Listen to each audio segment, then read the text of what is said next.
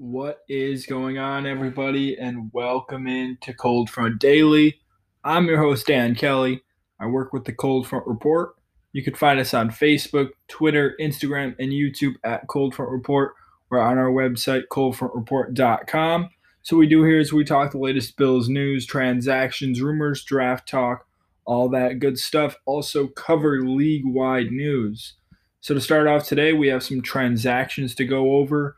Cordero Patterson, who was said to be one of the Bills' interests in free agency. I'm not sure if that diminished after the signing of Emmanuel Sanders, but he has signed with the Atlanta Falcons. It's a 1-year, $3 million contract. We all know Patterson is mostly a kick returner, punt returner, both. He also plays a little bit of receiver, but he's a specialist for sure. Aldon Smith signs with the Seattle Seahawks.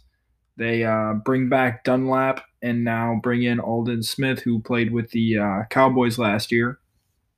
And then the Steelers re-sign their linebacker Vince Williams, who is the brother of former Bills running back Carlos Williams. He's going to remain in Pittsburgh for another season.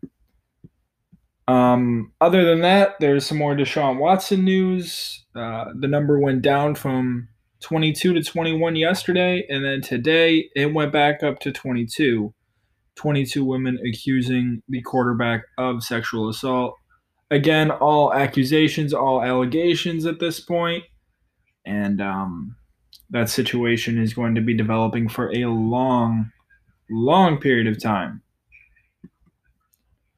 I believe it is time for another mock draft, guys. You know, we took a break from that, but let's go back into it and see what the experts are thinking about now with where we're at.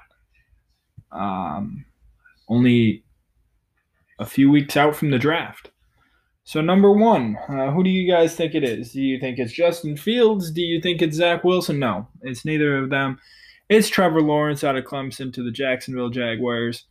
It's going to be very interesting to see how that shakes out, because when you're the worst team in football and you get the number one overall pick, sometimes it's a really quick turnaround depending on how your player develops. And Lawrence is expected to be the next best thing. So we're going to have to see how Jacksonville does. They're in a tough division with the Colts, Texans, and Titans. You know, maybe not the Texans so much anymore, but the Colts are scary, and the Titans have been perennial playoff contenders for the past 3 or 4 seasons now. So it's not going to get any easier for the lowly Jaguars. Next up at number 2, the New York Jets. Of course, with the trade of Sam Darnold, it is expected for them to go quarterback. Here it's Zach Wilson out of BYU, who I believe is being mocked the most and being spoke about the most. Again, we're not sure exactly what these teams are going to do, but we have a pretty good inkling that the first 2 picks are set in stone at this point. And this mock draft is brought to you by NFL.com's Charlie Casserly, who is a former GM in the league and now an NFL.com analyst. At number 3, the 49ers. The quarterback train keeps coming. This time, Mac Jones out of Alabama. Not sure why this isn't Justin Fields. We've spoken a lot about what the 49ers are going to do here. All we know is it's going to be quarterback. We're not sure exactly who they're interested in yet. But here it is Mac Jones, the quarterback out of Alabama. At number 4, the Atlanta Falcons, and it's tight end Kyle Pitts out of Florida. Apparently the most talented player in the draft, according to some. I think a team really has to use him correctly and have a good scheme set up for him to succeed. You know, how often does a tight end really change the complexity of your team? I think you can tell me that, you know, the 49ers did it with George Kittle and the Chiefs did it with Travis Kelce. But other than that, I don't know if there's really a tight end that changes the entire game. I mean, Gronkowski, of course, back in his Patriot days. But I don't know if this is the right situation for Pitts. I do think Atlanta has the possibility of trading down depending on what happens in the top three. Number 5, Cincinnati Bengals here. It's Penei Sewell, the offensive tackle out of Oregon. Um, Based on what's happened so far in this mock draft, I could see this happening. I've also seen Kyle Pitts go to the Bengals in some mock drafts, but here it's Sewell. Yeah, protecting Burrow is the way to go, especially after an injury ended his rookie campaign fairly early. Number 6, Miami Dolphins. This is one that we'll all be looking out for. And here it's Jamar Chase, the wide receiver out of LSU. Yeah, I mean, I feel like Miami is going to target a receiver, no matter who that be, Jamar Chase, Devontae Smith. It's kind of known that they're going receiver. We just don't know which one they prefer. It's kind of like San Francisco at 3 that we're pretty sure they're going quarterback, almost definitely, but we just don't know who. Number 7 here, Detroit Lions. It's Devontae Smith, the Heisman winner, wide receiver out of Alabama. The only knock on him, of course, being his size. Small guy. He has measurables that you can compare to Tyreek Hill. Not sure he's going to have a career like Tyreek Hill has had so far, but it would be very necessary for a team like Detroit, who now has a new starting quarterback in Jared Goff, get him a young player, a dominant guy who he can trust on the outside. Of course, that being after the departure of Kenny Golladay. Here at 8, the Carolina Panthers take Rashawn Slater out of Northwestern, the offensive tackle. I've seen Slater and Sewell kind of swap positions in these mock drafts. Some people like Slater better, some people like Sewell better. It all depends on what you prefer. Like, do you want to bet on the future or do you want to bet on the now? And if you want to bet on the now, it's Rashawn Slater. And if you want to bet on the future, it's said to be Penei Sewell. So Carolina gets an offensive tackle to block for Sam Darnold. At number 9, the Denver Broncos. Here it's Micah Parsons, the linebacker out of Penn State. He had a crazy combine, and not combine, a pro day at Penn State, where he seemed to be slipping down the board in earlier mock drafts, like going to 15 and into the 20s sometimes.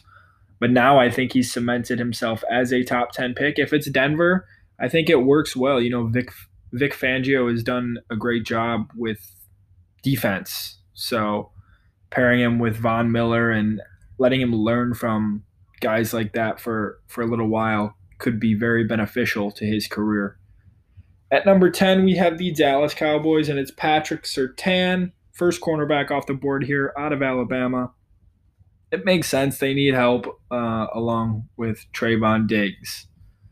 So that is the top 10 from Charlie Casserly. And of course, we're going to do what we usually do and skip over to pick number 30, which is the Buffalo Bills. And here it is Tyson Campbell, cornerback out of Georgia. This is the first time I'm hearing his name, Tyson Campbell.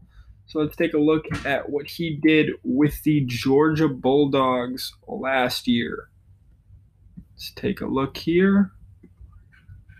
Tyson Campbell in the first round. I mean, it's the end of the first round. It's almost the second round. So in 2020, Tyson Campbell had 26 total tackles, 17 solo, 1 interception, 4 passes deflected. And in 2018 and 2019, he had no interceptions, 4 passes deflected 1 year, 1 pass deflected another. I would have to look at some tape to be able to tell you anything special about this guy. He's 6'2", 185. That's bigger for a cornerback, but we would have to go through the rest of this mock draft to see who came off the board and who else is available, which we'll be doing within these next few days probably, especially tomorrow, it being Mock Draft Friday. But I do expect Buffalo to address the defense in the draft, just with what they did in free agency, bringing back all those starters on the offense, and of course a new punter. If you guys didn't see, the numbers were announced for the wave of free agents that just arrived in Buffalo. We can go over those very quickly. I know Mitch Trubisky is going to be wearing number 8. I do not have everybody else's. Emmanuel Sanders is going to be wearing number 10. Okay, here we go. So Matt Hawk, the punter that came in, is wearing number 3. Mitch Trubisky, again, going to be wearing number 8. Emmanuel Sanders, number 10. Powell, number 18. Matt Breida is taking Fred Jackson's 22. Adams is wearing 50. Lee is 52. Hart, the right tackle, 68.